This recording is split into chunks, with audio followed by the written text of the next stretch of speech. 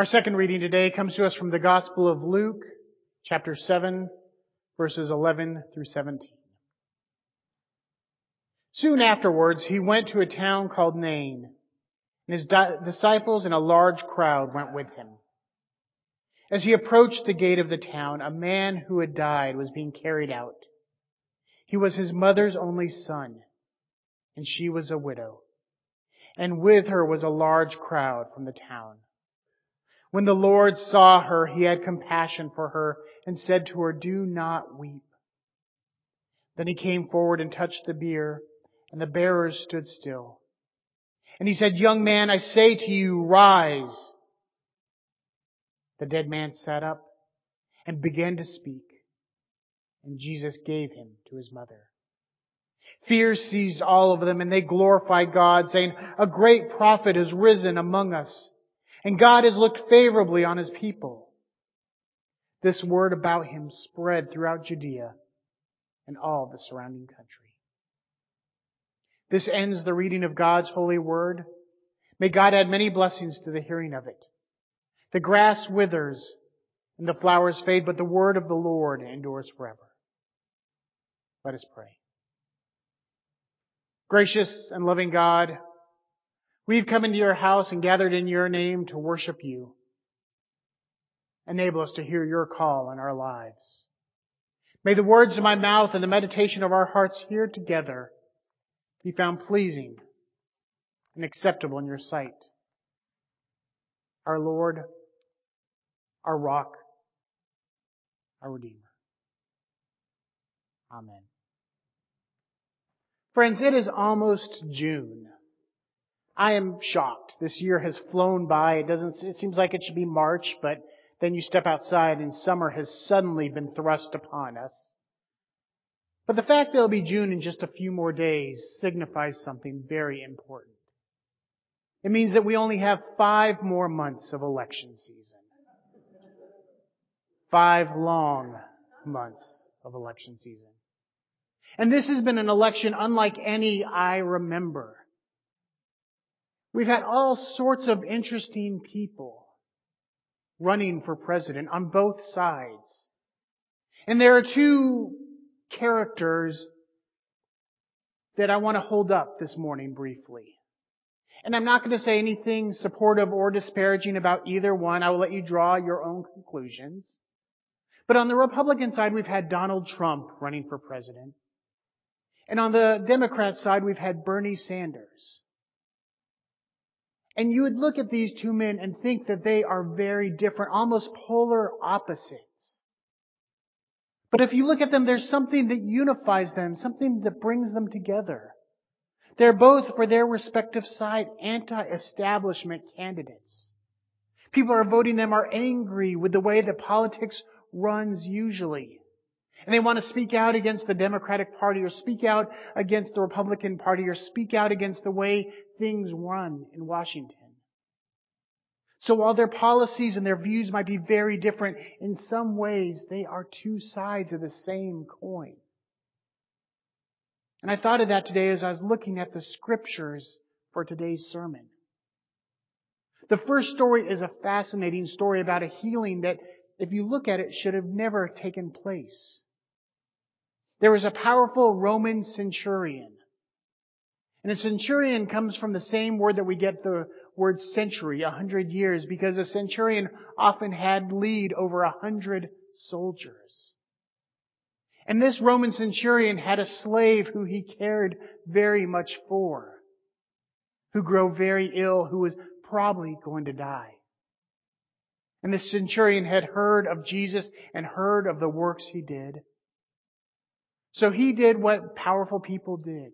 He reached out to his friends in high places, and he knew someone who knew someone who knew someone who knew Jesus.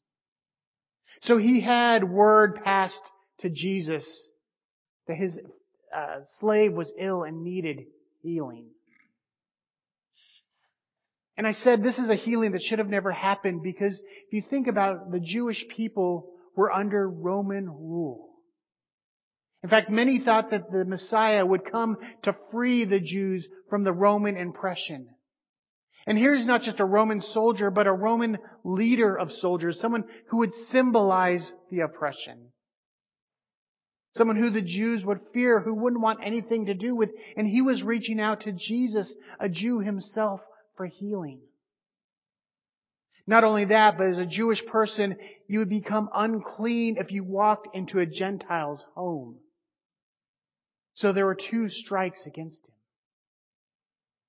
But the Jewish leaders who knew the centurion came to Jesus and said, he's a decent guy. He helped us to build our synagogue. He gave to our capital campaign. He's even come to a couple of potlucks. He's worthy of this. Please take a look at his slave. And so Jesus does.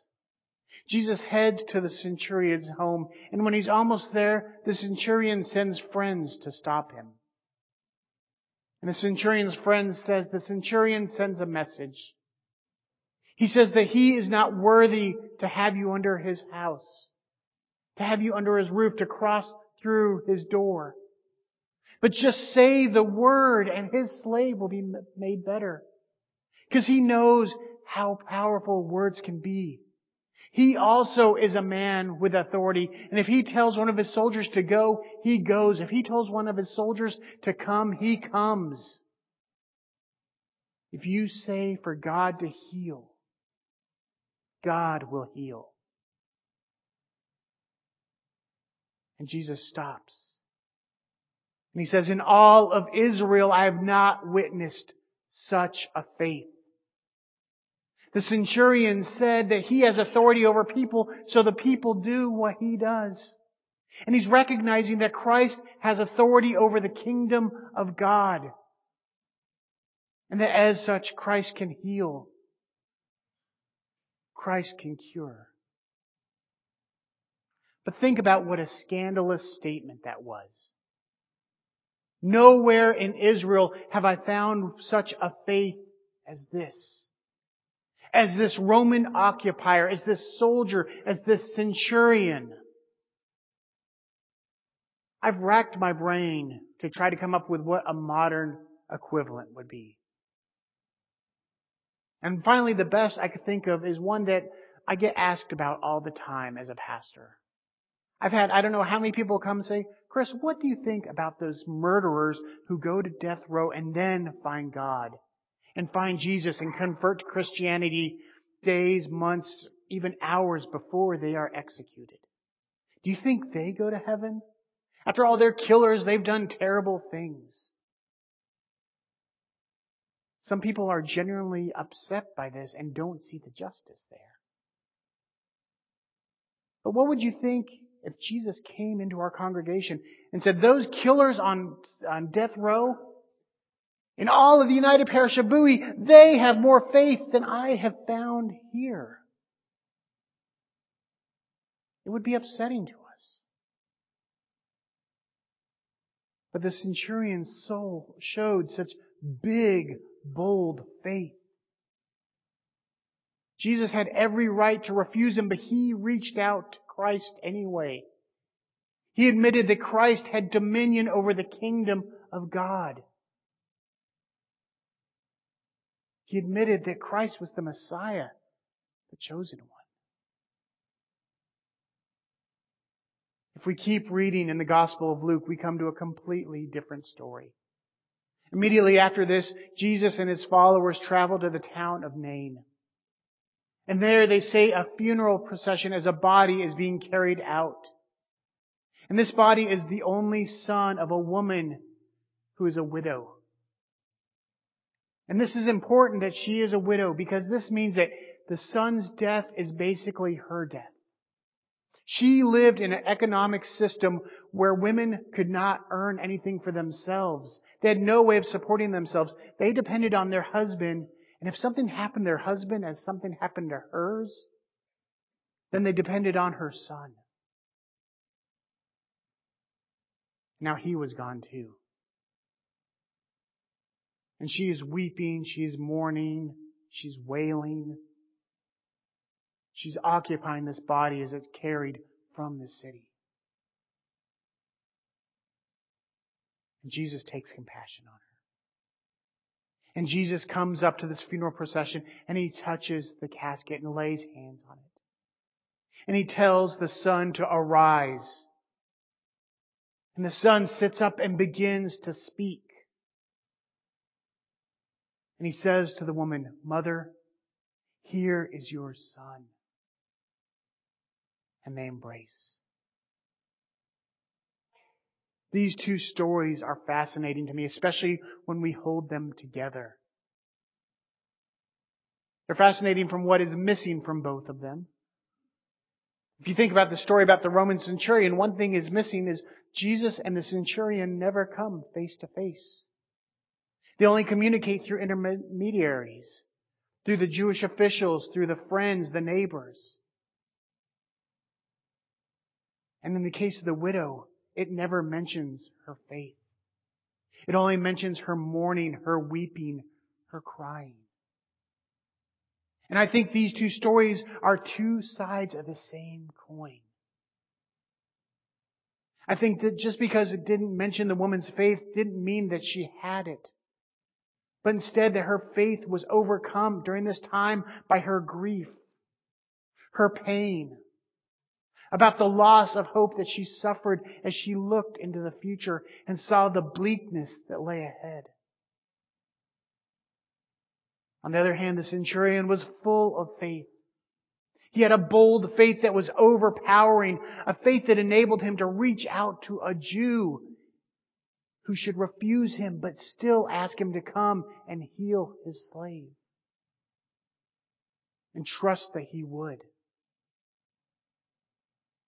You have the centurion who was big, who was powerful, who had all sorts of resources at his fingertips. You have the widow who had nothing.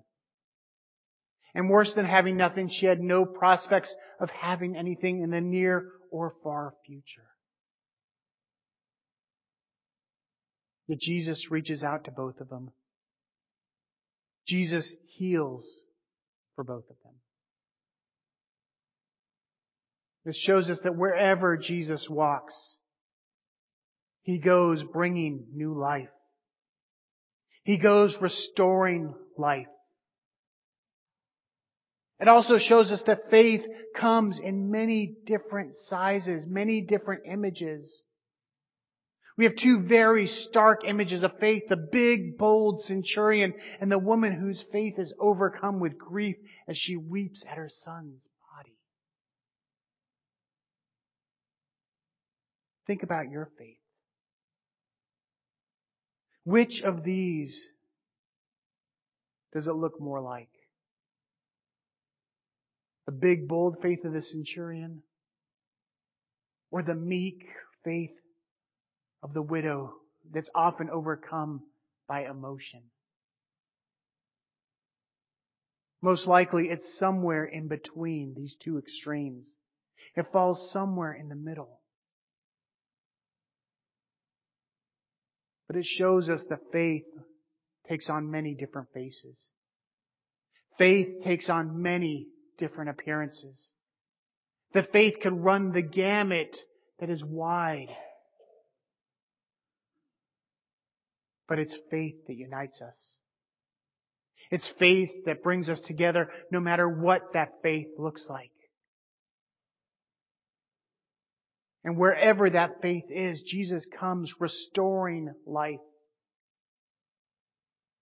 healing, bringing new life,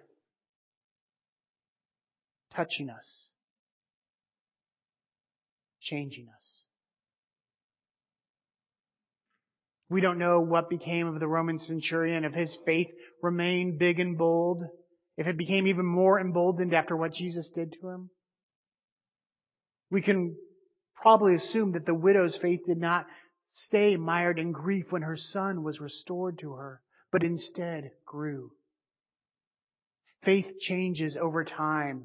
It ebbs and it flows. But it should remain. If we find ourselves in the depths of having lost a loved one or at the heights of having all power and wealth, we should remain faithful to God. We should continue to remember that Jesus walks among us, that Jesus brings us new life. And we should recognize that these are our brothers and sisters. These are our fathers and mothers. These are our family members, whether they are at the very low or the very heights.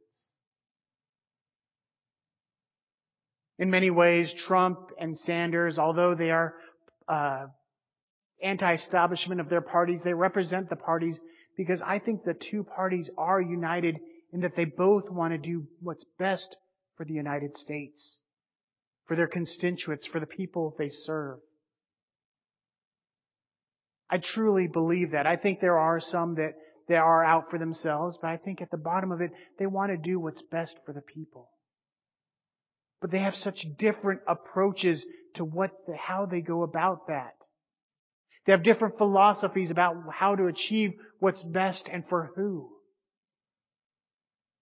But if they came together and focused on what unites them, the helping of others, the serving the constituents, I think Washington would look like a far different place. But instead they get caught up in policy and arguments and what divides them. And it becomes a us versus them mentality. In Christianity, faith could look far different from one another. But we need to focus on what unites us. And that's faith in a living God. Faith in a God that loves us, that sent God's only Son to redeem us, that Christ is Emmanuel, God with us. That Christ lives among us, works among us, heals among us, restores life among us, and promises a new life. And then we could get together with all of our brothers and sisters and work towards a common goal. Towards furthering the kingdom of God. Amen.